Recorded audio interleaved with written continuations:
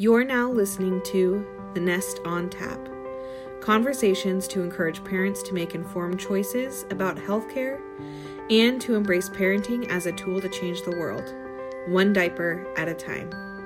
Here's your host, Katie Demoda. I'm joined today by Erin Wen. Erin is a local osteopath and she specializes in maternal health, and she's with us today to talk a little bit more about pelvic floor wellness, something that everyone has a pelvic floor, right, Erin? I believe so. Yes, that's the topic for everybody. We're excited to have you here, Erin. And we're looking forward to getting to know you better and knowing more about all the wonderful services you provide for parents and women and humans locally here to the Nevada County area. Welcome. Thanks, Katie. Yeah, super happy to be here. I'm honored to be sharing some knowledge and education. So hopefully it's nice information for moms that just went through pregnancy or all women in general. Mm-hmm. So looking forward to see what comes up in the next. Yeah, we're glad you're here. Erin, we would love a very specific general answer, which I think is on a lot of people's minds. If you want to start off with this one, which is, how do I know I need any pelvic floor help? Well, I'll share a little bit of my journey into pelvic floor. I studied osteopathy, which is, pretty in-depth information about every bone and joint and muscle and nervous system about the body. But surprisingly, we didn't go through the pelvic floor so much. So it was only after I graduated and I decided to take a pelvic floor course on my own that I realized, it was a little bit ridiculous that we kind of just skipped through an area. We studied everything outside around it, but we didn't really go in depth with what's going on inside, which as we go on, I'll talk about just the importance of having the pelvic floor considered, acknowledged. So in terms of answering your question, just because it's this area that, let's say, quote unquote, it's a little bit more hidden because you can't see it with the naked eye, a lot of women, as you said, don't know if they have any issues.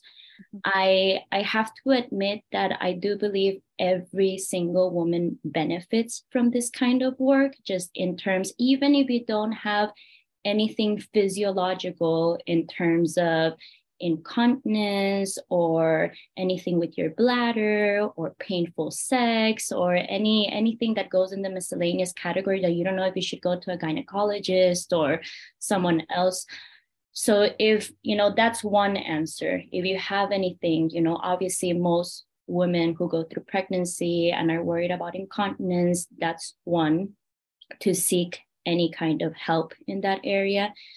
The second one, it's such an area in our body that you can't separate it from its energetic component. And every woman that I meet has some sort of trauma there, whether it's, at one end or the other, whether it's abuse or just some energetic trauma. So I think it definitely helps women in that sense. And then the third one, even if you're just curious, even if you just want to have an idea of what's going on there, I'll be pretty, honest and open right now.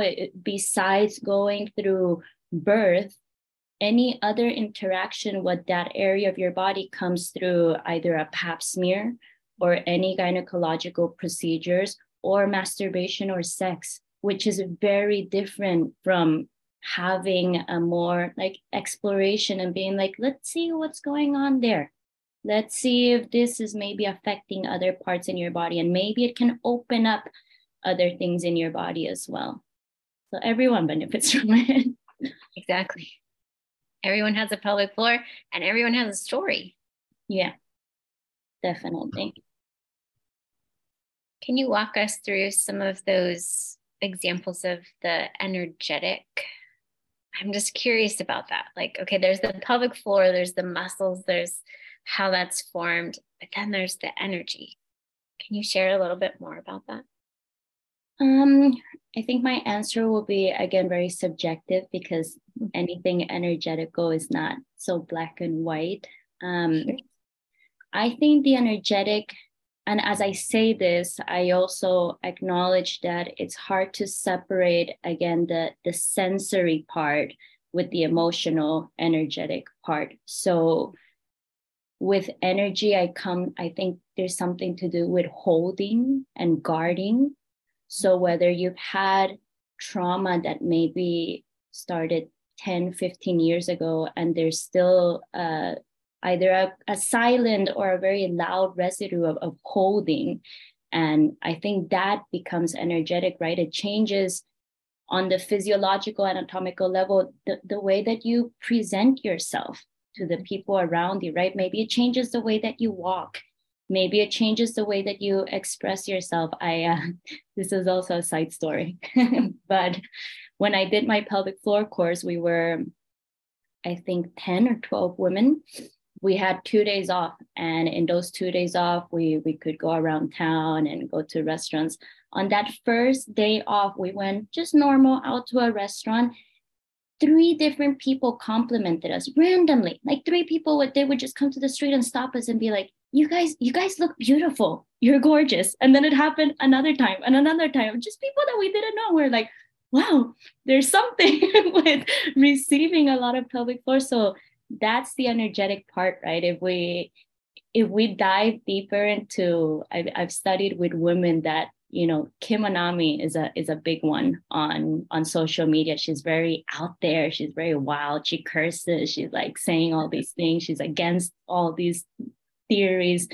And she says that, when you work with your pelvic floor and you awaken it, you make money and you track everything that you want in life. So anything. So, I know where I wanted to, osteopathy focus on the anatomy, but since you asked, Katie, yeah, I think the energetic part, they say women on our pelvic floors, we are beyond powerful. And then on the other side, that's why it's such a mysterious area, because it was a way of kind of like shutting down women and not let them evolve. So, whatever you believe, that can be the mystical answer, energetic answer. I love that. I love the win-win-win. Totally. Thanks for sharing. Thanks for sharing your experience. I can't imagine how wonderful it would be to sit with a group of women over a series of days, really focusing on such a powerful place in our bodies. Yeah, awesome. It is. I think, I don't know if it's because I surround myself with this topic, but I really do think and I think all of you who are here, and I'm sure you, Katie, you've been in this business longer than I have, there's a shift in what's going on in women's health and women's consciousness. We're talking about it more. We're being brave to speak out and up, and it's beautiful. I hope it's hope it's ascending. Me too. That's why we're glad you're here. I love these conversations at the Nest. Yeah. Well, share more with us about maybe the physical experience. What can we expect? What sort of things might a woman be tuning into physically where your care would benefit their experience? Well, I wanted to, I know maybe most of the women who are hearing this are familiar with the pelvic floor and how it is, but I did want to just talk a little bit more about the anatomy and start with that, just to kind of bring a basis without going too deep in, muscles and where they start and everything. So I'll start to kind of start talking about the diaphragm as well, because obviously we hear about our traditional diaphragm, right underneath our rib cage. And then many people refer to the pelvic floor as the pelvic bowl or the pelvic diaphragm. And I wish I had a full skeleton, but for those of you who are looking at the video, they're very similar, right? So we have the diaphragm that I always say that it's like an upside or an umbrella. It's not upside down underneath our rib cage. And then we have our pelvic bowl, which is really just a bowl, which is interesting to see a model like this without the muscles, because when you take out the muscles, you realize how much empty space there is underneath there and how much this is supporting our whole torso, right? Which comes with all of our organs and, you know, other muscles and all these layers of tissue that add weight. So it's such a sensitive and such an important part of our bodies. The pelvic floor muscle is composed mainly of 3 muscles. That's not to say all of them, but the main ones. So we have the levator ani or ani, depending on where you study. I won't go too in depth with, you know, I don't think you need to memorize this, but if you ever look at them, the name kind of tells you where it starts and ends. So we have one that's called puborectalis, which is super interesting because it's a muscle that goes from your pubic bone and it goes to your rectum, but it's like a sling. It goes around your rectum. So it's not only supporting your rectum, but if we dive deeper, it has an effect on how your rectum functions.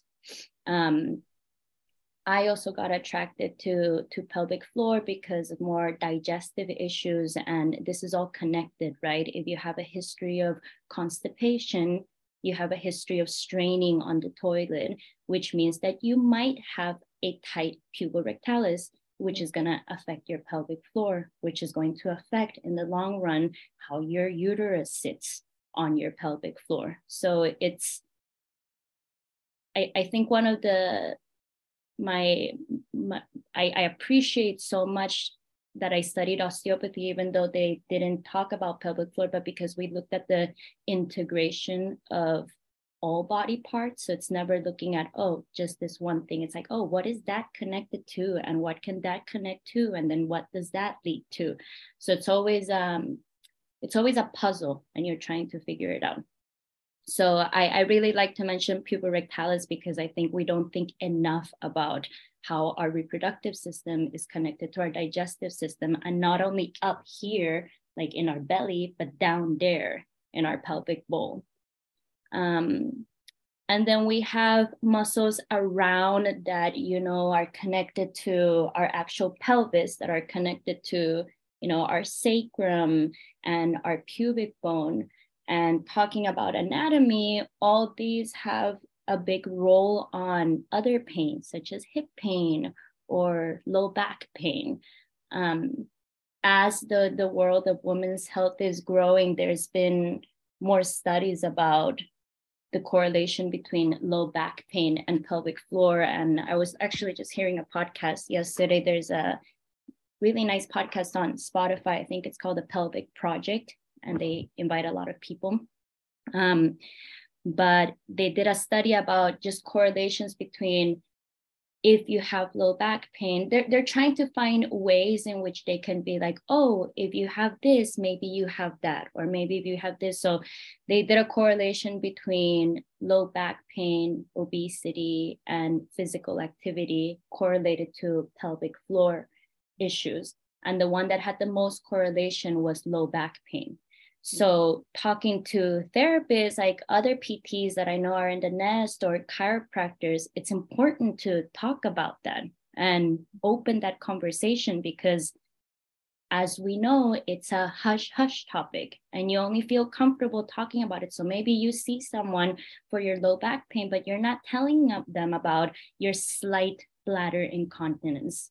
And maybe it is connected, you know, and I think it's also important for therapists both ways, right? For clients to know and therapists to know, because they are connected. Absolutely. I mean, how interesting to kind of think, and we see this a lot with baby bodies, right? I work with a lot of PTs that work with babies, and it's so interesting when they tell me, oh, what's going on in the jaw is replicating what's going on in the lower body. And I think, that's so fascinating. So this is also really interesting to take what we know. Obviously, what we know about baby bodies would translate to bigger bodies too.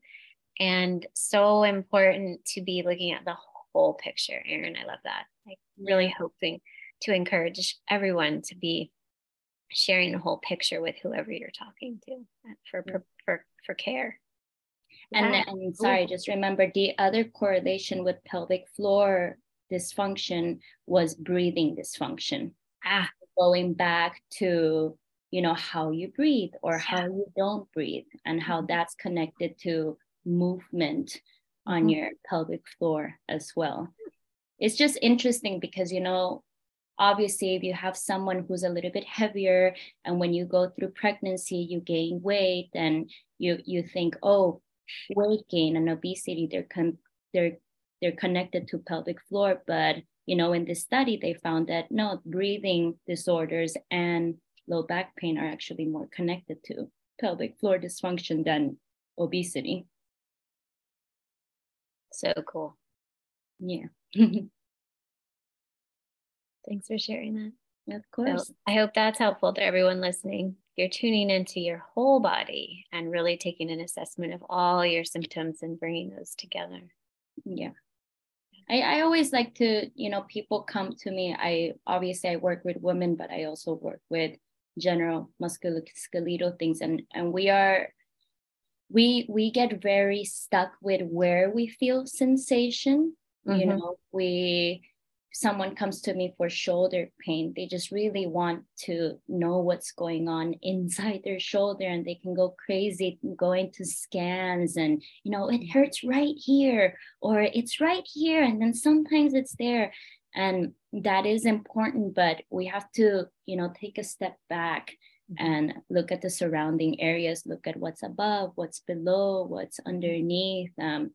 I think there's more healing, not always, but I think healing begins when we actually, now you got the pain signal, which is focusing in. Now you can focus out again and going back to the energetic and start to look at all that, right? The psychosomatic part, all the other factors. We're all connected. Yeah, we are literally. Thank you for sharing that. I think it's super important. Yeah. I just wanted to, again, without going too deep into the anatomy, but also just help people understand how you can work with your pelvic floor by looking at structures around. So when we think about any kind of muscle or any joint, you also want to think about its innervation. Innervation just means nerve supply. And just a quick little lesson on anatomy, but our spine is very important, right? Because our spine is really the source of where all the information that we receive in our brain comes from. So from every vertebra, that's where a little nerve and a little artery comes out from. And most likely it's going to innervate whatever is in front. So for example, the lungs that are in your upper chest. So the innervation of your lungs is going to come from your thoracic spine around those levels. It's not always black and white like this. There are some nerves that kind of travel long and far. And there's also many nerves that sometimes convert into one. So a very common one that we hear is sciatic, right? But when we think about the sciatic nerve, you want to think about where the sciatic nerve comes from. So the roots. And you want to think about this because there are certain body parts that we maybe can't touch with the hand because they might be deeper, but then you think, oh, where do they go and where do they come from? And maybe we can tap into that. So going back to the pelvic floor and thinking about these muscles and thinking about all the organs, your uterus, your cervix, your ovaries, we're thinking these organs, they have parasympathetic and sympathetic innervation. That just means that there's some voluntary movements, there's some involuntary movement. And the sympathetic innervation comes from our lumbar spine. We have 5 vertebrae in our lumbar spine. So just to share this, because again, you can work on your lumbar spine, and you can work on mobility, and whether it's strengthening or stretching, whatever that part of your body needs. And then you're indirectly affecting or working on your pelvic floor. So even just, putting or asking your partner or someone, if you're having cramps or you're having even incontinence, anything, to just have someone put pressure on either side of your lumbar spine, just to kind of send different information to that nerve, just to, keep that nerve communicating well. And yeah, because maybe you don't, you're at home and you can't do self pelvic floor to yourself. So these are just things you can work on, moving your hips a little bit. You can work on moving your sacrum. All these have an effect not only on the area that you're moving, but on an indirect effect on the areas that it's innervating. If that makes sense, it's not too confusing. Just to clarify, exactly where would you put pressure? Does it matter? Does it need to be exact or specific? If you want to be specific, the uterus and the cervix, the sympathetic innervation comes from L2 and L4. So this one doesn't reach, but let's just, for example, just say that this is L2, L4. You always want to go, the spinous process is where you feel your middle. So you want to go on either side of the spinous process, because technically, and again, these things, it's one thing to look at a model and remember that when it's in a human body, humans cannot be, you can't dissect a live human. So all dissections that have done are on, people who have passed, and they've spoken a lot that it doesn't translate entirely, because it's very different, a live body, than one that has gone. So you want to, don't be so specific on like it has to be here, but if you try to be specific, go on either side of your spinous process, because you're kind of thinking that the nerve and the artery comes from between the joints. And you just want to hold pressure anywhere from 2 to 5 minutes. And you can do that, 2 or 3 times, however you feel. And if you want to go on each section, then you're going to your L2, which would be a little bit higher, to your L4. The parasympathetic innervation of all these organs, it's lower, it's on your sacrum. So even though the sacrum is fused, you still have, levels. So sacrum is S2 to S4. So for the sacrum, what I usually do, even if you just want to cup someone's sacrum and just move it a little bit up and down and side to side, just kind of massage the sides of the sacrum. I think that's really beneficial. There you go. How to get your partner involved. Let them cup your sacrum. Yes. That might lead to something. Could lead to more fun. And then obviously, it's cupping, but there's also, depending on what people need, sometimes there's like cupping, but like kind of tapping technique. So you're kind of like, I don't want to use the word slap, but I don't know what other, like you're that's fun too. Yeah. Exactly. So you do that, and that's more, if for some reason that area is feeling a bit lethargic, maybe you are dealing with constipation that's affecting. So maybe you want to do something that's more stimulating rather than relaxing. Right. Thank you. Tell us more what we can do at home to support our body. Well, I guess a big part of this podcast is actually getting a little bit deeper into pelvic floor, right? And pelvic floor, what can we do to strengthen or to relax our pelvic floor? So I guess it's a good time to go into that. I'll start off by saying that, again, probably many people who are listening to this or are here now, there's the more recent conversation is not strengthening your pelvic floor, but it's relaxing your pelvic floor, right? There's been a lot of kind of bad talk about Kegel exercises now. And it's interesting because I really think that the human body, we keep learning more and more. And you, if you study, you just need to stay up to date with, you know, what's going on. So I think the bad rep that Kegel exercises are getting is because many women already have a very guarded and strong pelvic floor, whether it's from being overactive, you know, you're maybe already an athlete, or you have no idea what you're doing and you're just kind of like squeezing all the time and you're not releasing.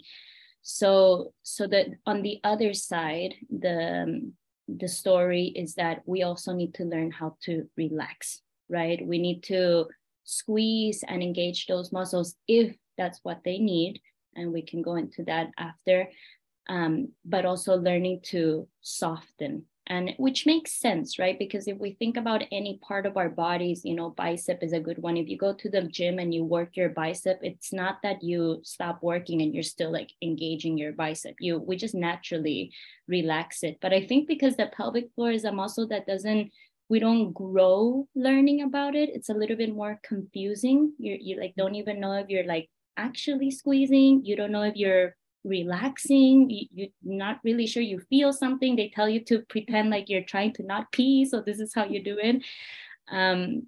So I'll share something that I do with my clients just with breathing. So going back to, I'll use this just as pelvic floor, and just imagine that, you know, your diaphragm is on top. So they both move together, right? When you inhale, the diaphragm and the pelvic floor go down. If this is hard to remember, you just want to remember that if you're inflating your belly, you want to lower your diaphragm so that there's more space to inflate your belly. And then when you exhale, they both go up again. So you pull your belly in, your diaphragm hides under your rib cage, and your pelvic floor does a little pull. So technically, if we're breathing fully with our whole body, the pelvic floor is moving even while we're breathing. But again, there's a lot of structures in, around, between that change what it does.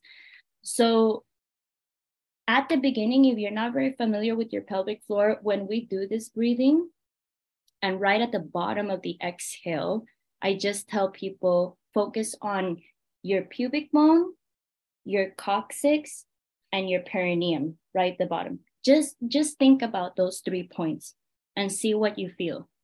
I think most of us are able to find a place that you're like, oh, I do feel like there's a little bit of a pulling up.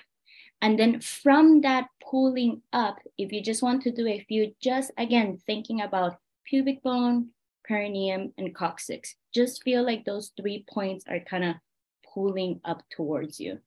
If you can get that subtle sensation, then start to work towards, okay, I'm going to squeeze. But when I work with clients, I place one hand on their core and I tell them, try to still take a normal breath. Because that's where I think Kegel exercises have also gotten a bad rep, because we learn how to engage our core muscles more than we do our pelvic floor. And then sometimes we overcompensate. So then our core is really strong, but then our pelvic floor is still not functioning well. So this is great information for someone who doesn't know anything about pelvic floor and you're starting to do pelvic floor. Get your core out of the picture. Its core is important, but you don't want to keep everything super tight. And then the next thing is, obviously when you inhale, release that, right? Don't hold on, don't keep squeezing onto your pelvic floor. That's self-work. That's something that you can do at home.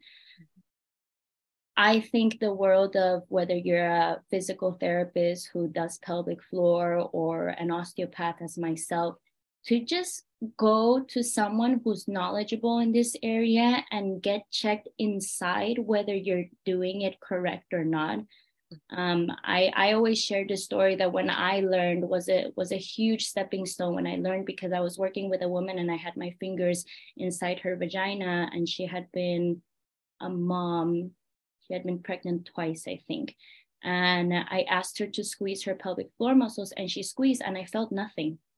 And it was the first time that had ever happened. And, I need to act like, oh, it's all good. So I asked her to squeeze again, and I couldn't feel anything. So she was thinking that she was engaging her pelvic floor, but she was using completely different muscles.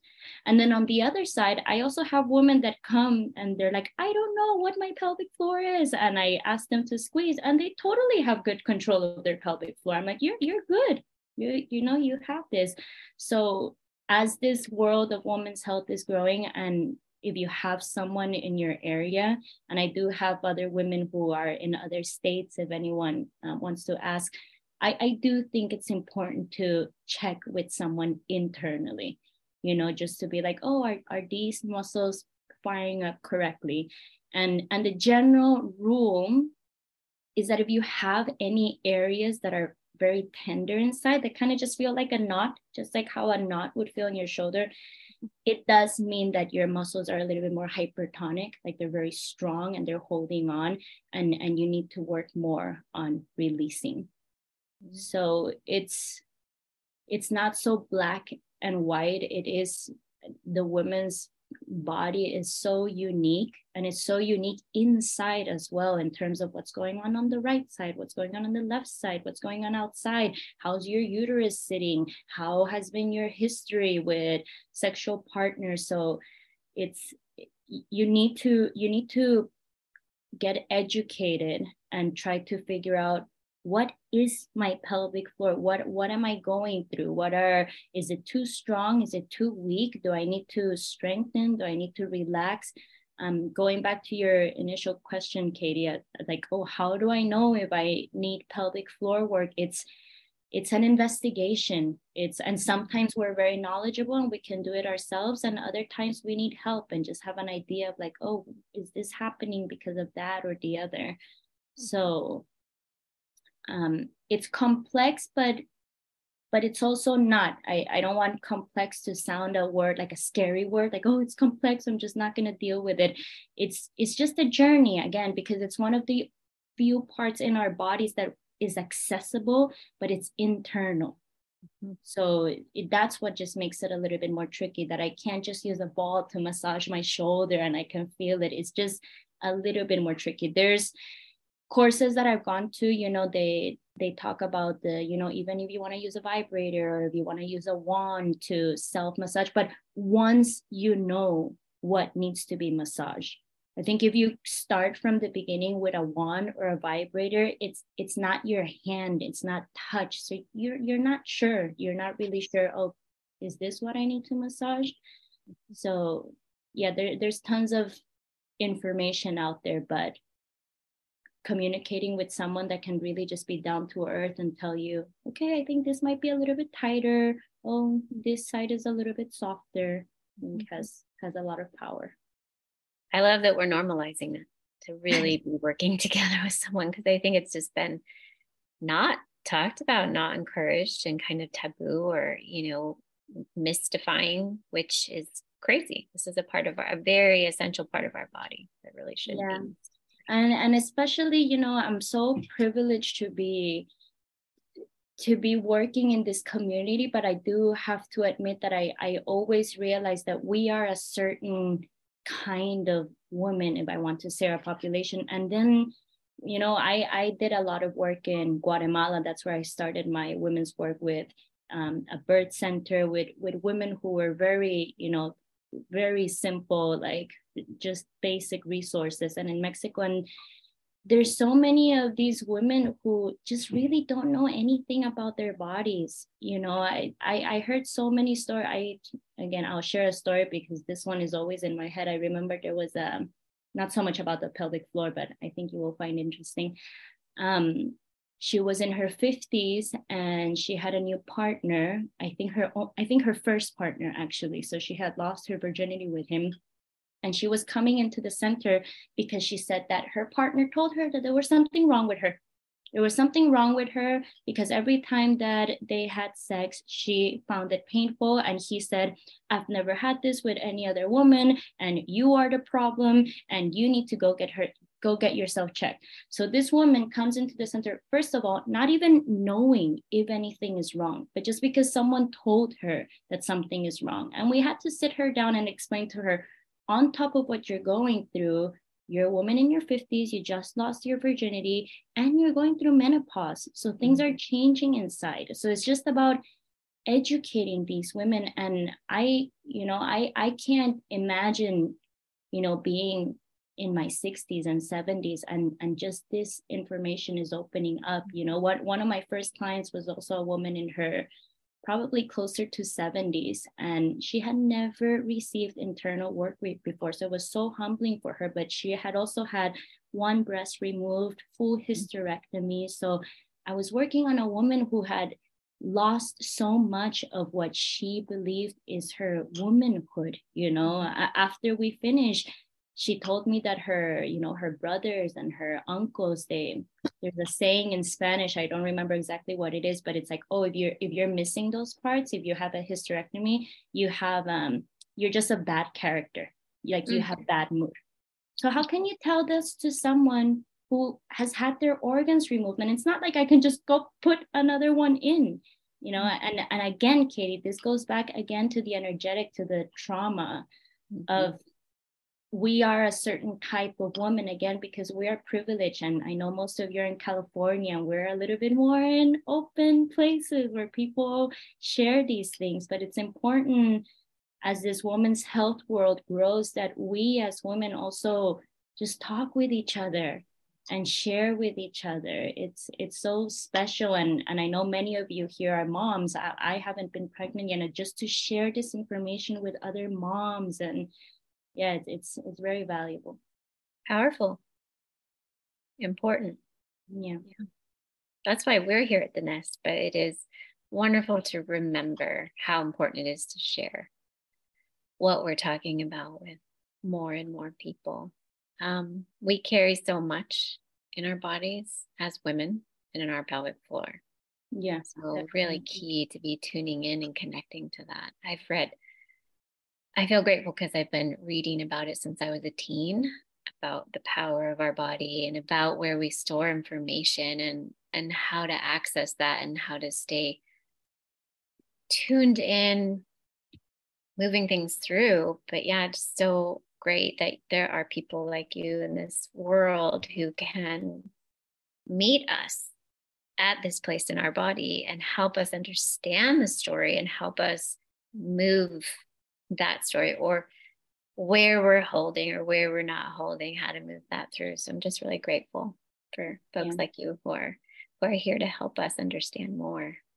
And I do think there's, just because we mentioned that it's such a, there's a physiological component and the emotional component to work with both. I think, in general, I think any kind of therapy, it's never just one thing fixes everything. It's always multi, it involves many. So, but I do think in terms of energy, it's important, but it's also such a sensitive part in our bodies that you can't just disregard the actual physical components, the muscles, the joints, the nerves. Yeah, they're all working together. You talked to us about holding or squeezing. Can you talk just a tiny bit more about resting? What if someone is hypertonic and really great at holding? What are some things that you can think about for the opposite effect in your mind to relax? I know that might seem obvious, but someone might not even know they're holding. Yeah. I think the easiest for these people who have a little bit of a challenge releasing is to understand the opposite. So even if they're already, if they're already hypertonic, and it's not like you're going to tell them, okay, keep squeezing. For practice sake, it's okay to just re-squeeze. And then if you squeeze and then the opposite. I know it sounds very simple. I wish I had a better idea, but but different things work for everyone. So even if you want to visualize, you know, you can visualize. So let's say we're inhaling, right? So when we're inhaling, if you think about your abdomen, you want to, I always say a balloon or something that grows. So you're inhaling, and then when you exhale, you squeeze, but when you let, because I'm doing it and I'm saying how, but when you let go, I don't like using the symbol of like, imagine as if you're letting go of urine, but it is that, right? It's like you, and they also tell you, this is another thing, that to not try when you're in the toilet, because it can lead to UTIs, or, but I do think, and maybe someone will reach out to me and tell me wrong, but I do think even if you just do it once a day, it's not gonna do anything. So if you just want to, for those people that you're saying, if you just want to practice squeezing and letting go when you're actually peeing, urinating, once a day, not a lot, just to feel that release. Mm-hmm. But it's a lot of, just because I teach yoga and movement, I feel like it's really connected to two things: breathing and just giving yourself enough time to not do anything. Because I can tell this to someone who's hypertonic, but I bet that when they do it at home, it's just really like they just try it for a minute or two and they're like, I can't do it.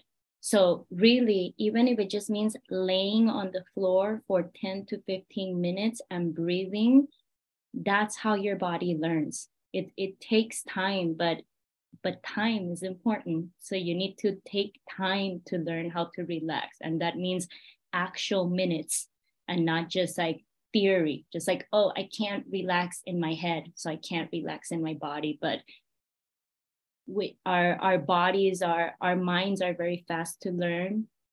Our bodies take longer. So even if you lay on the floor for 15 minutes breathing and you feel like your mind is not relaxed, I do believe that eventually your body will start to teach your mind. Let's start learning. Is there such a thing as a pelvic floor meditation out there in the world? I bet there is. I'm gonna look for that.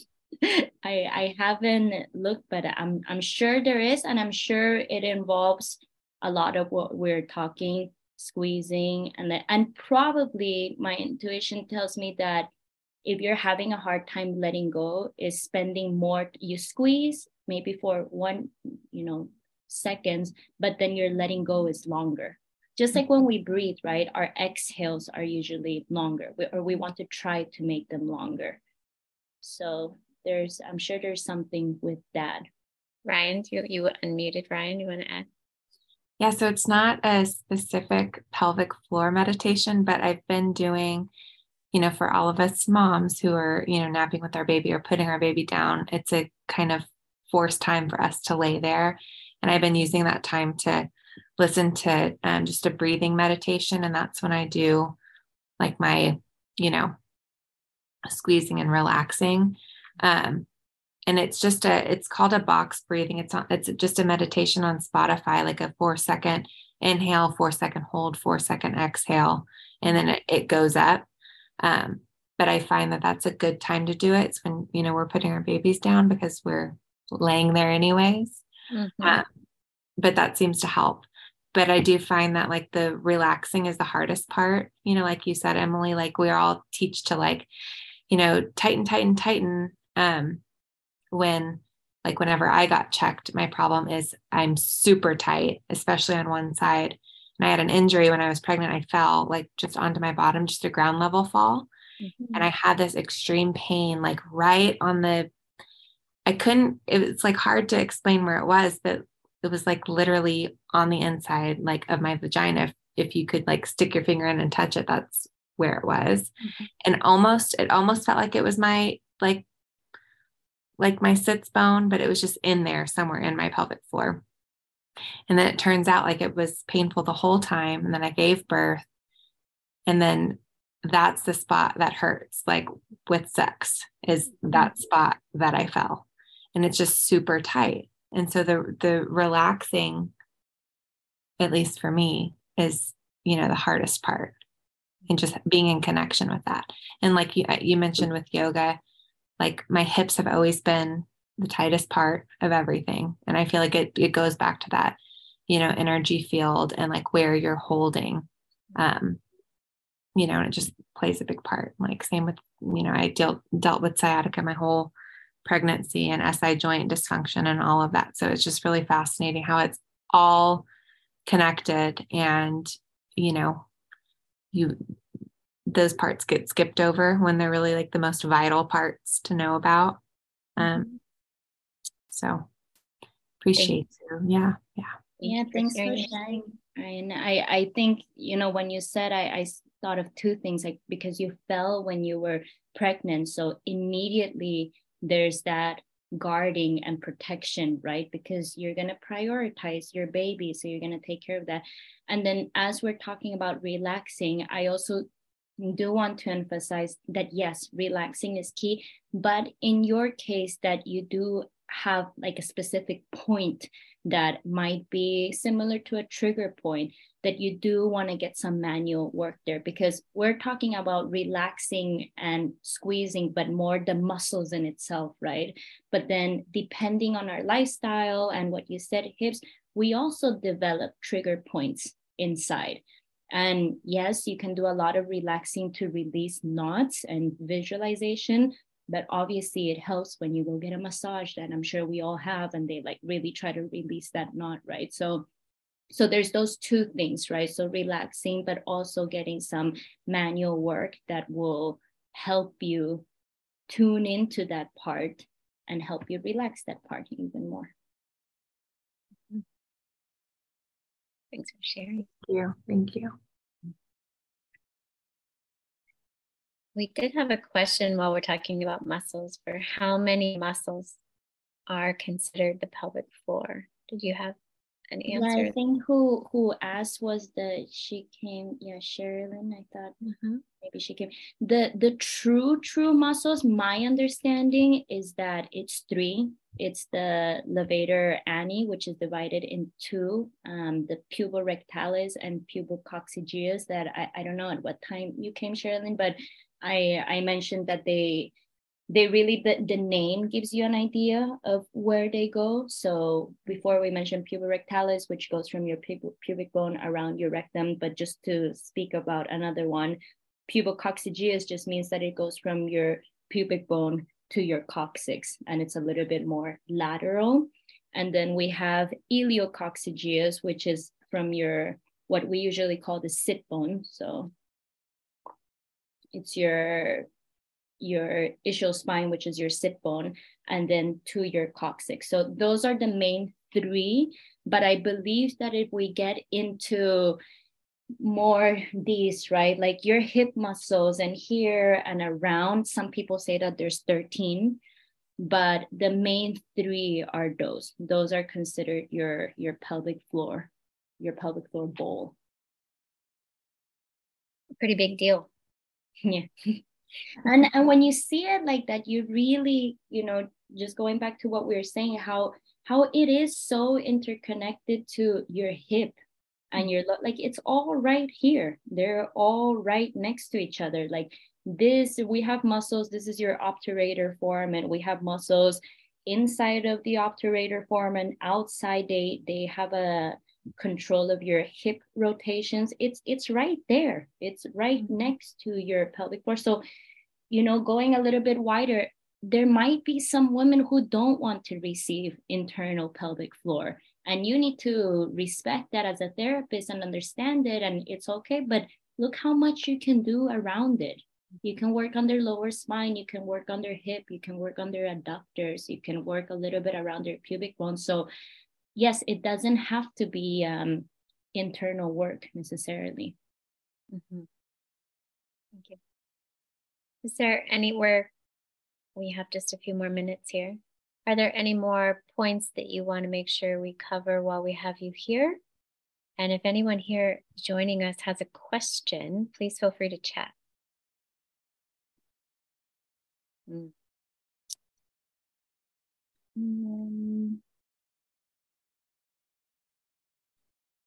I guess as I'm reading my notes, I if any of you are diving into this world of strengthening or relaxing your pelvic floor, just don't be so, I think we get very obsessed that it has to be one way, or we need to, do it like this, or we're gonna hurt this part of our bodies. And I just want to, just on a general body education, that have this trust that your body is strong enough and your body is resilient. And even if we've gone through trauma, or it's an area that you haven't paid attention to, our bodies are always in this learning mode. So even if you learn something, quote unquote, the wrong way, like you're like working on your pelvic floor, but your core is also really strong, you can still relearn different things, add new things. But yeah, the core and the pelvic floor thing is a topic. I don't want people to think that I'm going to work on my pelvic floor, so my core needs to be super strong, and my core needs to be really strong to protect my spine. Like, yes, it needs to be strong, but we're meant to be agile. We're meant to be functional. We're not meant to like move like robots and have everything like super tight. Mm-hmm. Thank you for that clarification and share. I think that's an important message in the world where things feel the opposite of that sometimes. The messaging that's being shared, in my opinion, sometimes feel like core is so essential and that we have to work hard. I appreciate that message. I think we have a question about urge incontinence. Mm-hmm. Yeah. Bladder is again, I say complex just at the beginning, just to take some physiological things out. You want to think about what is going on, right? Whether you're going through a little bladder prolapse, is it from weight, not of, okay, maybe you are a little bit heavier, but also of organs, or things with your urethra. Obviously, women, we have a shorter urethra. That's why we're more prone to UTIs. But just amongst women, we probably all have different lengths. And then that has a lot of effect just at the opening of your vagina. So when we think about not even going inside, just the vulva, we can develop, and we didn't speak about this, Katie, so I'm happy to talk a little bit about just the vulva, but just a simple, like having an assessment of how your lips, your major lips and your minor lips sit and everything around it, and just the opening of your vagina. There can be, just like how there can be tight fascia in different parts of the body, there can also be tight fascia there. And there's a lot of things with incontinence and urethra that might actually be connected to tight fascia just on the urethra and on sides of the urethra. So you want to, that can actually be self-massage, because you can just be at the opening and you can just massage a little bit from side to side. Other external things, if we think about fascia and if everything is pulling down, you can do some external manipulations where it's kind of like a palm tree technique. So you just massage from your pubic bone up, and you just want to pull that the tissues around it up. And even if it's a bladder prolapse or getting close to a bladder prolapse, it's just that memory of bringing the bladder up. You also want to think about just lifestyle. Are you spending a lot of time sitting, and then all the muscles again around it are compensating? Are you, I hate saying this, but are you a runner? Like, I know there's a lot of runners that go through this, and I never like telling people to do something or stop doing something if they like it, but if it's leading you to problems, you probably do need to take a break or something. And with the bladder, you technically also can work with it vaginally, because it's also right there, right? So the bladder, if I get this straight, so it's just right underneath your uterus. So even if you go vaginally, you're pretty close to the bladder already. So you just kind of also want to massage those tissues up or just give them that support. There can be a lot of things that you can do, maybe with someone's fingers inside and squeezing. So there's a double effect there of knowing exactly where to squeeze and also encouraging that to go up. I know it's a lot of information, but the last thing that I do want to add to that is I did a lot of, when I learned, we did a lot of techniques with the yoga bandha, the Uddiyana bandha, when you kind of pull your belly up. So you either do that at the same time, or you just practice that. And then after you do that, you just lay on your belly, maybe with something underneath your belly for a few minutes. So there's different things that you can do. And I think a lot of them can be efficient, but it requires discipline also. Like you need to actually do it. Erin, I think that's the first time I've really understood why incontinence and bladder issues can come with pregnancy. Well, that makes a lot of sense because I mean, I understand why, but having you walk us through the fascia and how, I mean, you're having a baby. So everything has tightened as you have a baby, right? And so post-birth, it makes sense then that some of those things might be tight. The area around the vulva might be tight and be pulling and therefore causing this urge incontinence. That's so helpful. I really appreciate that. I had an aha moment there, obviously. Yeah, and then I always say this, and I do want to say before I say it that I mean this in the most beautiful sense, that pregnancy is the most beautiful, life-changing, traumatic event. Just because we have 9 months or 40 weeks, however you're pregnant, but it's still a fast time to go through all these physiological changes and all organs and pelvic floor. And if you have multiple pregnancies, it changes things internally. So it's important, as we know, when we deal with health, whatever you're going through, whether it's pregnancy or a change in work or something, it matters how you take care of yourself prior to that, right? So I know everyone is different, but I do believe that if you were someone active and somewhat aware before your pregnancy, hopefully, you'll keep some of that after your pregnancy. Well, I hope this has been really helpful for those who are, everyone usually listening to our podcast has had a baby or been pregnant. And so really putting our pelvic floor, understanding how everything shifts and how it comes together. I hope this has been really helpful, and understanding what sensations you might be having either in pregnancy or postpartum. And remember, postpartum is forever, ladies, not just 6 weeks. It's forever postpartum, how things maybe have come back together or not come back together, and how we can kind of approach supporting the body in such a holistic way. Erin, tell us how folks can find you, those who are in the Nevada County-ish area. I believe all my information is updated in your website, Katie. So I believe my website should be there, which is just my full name, Erin Wen. Last name is W-E-N, erinwen.com. My number is there. My email is there. Those are the best ways to reach out to me. I'm trying to be more active on Instagram, so you can find me there also. But I believe that the Nest has all the information. Okay. We'll make sure your contact information is linked with the recording. I just wasn't sure if you wanted to add more, or if there were other ways. You say you teach yoga. Where can we find you if we want to do yoga together? I teach at Sweat Yoga Studios and at Yoga Dive. Yoga Dive is it's regular temperature. Sweat is a heated yoga studio, so I understand if some people don't like the heated studios, but yeah, that's where I teach. Great. Well, hopefully some folks will come and see you and do yoga together and find you online. Thank you for taking your time today, Erin. It was lovely to sit together. Thank you for your work.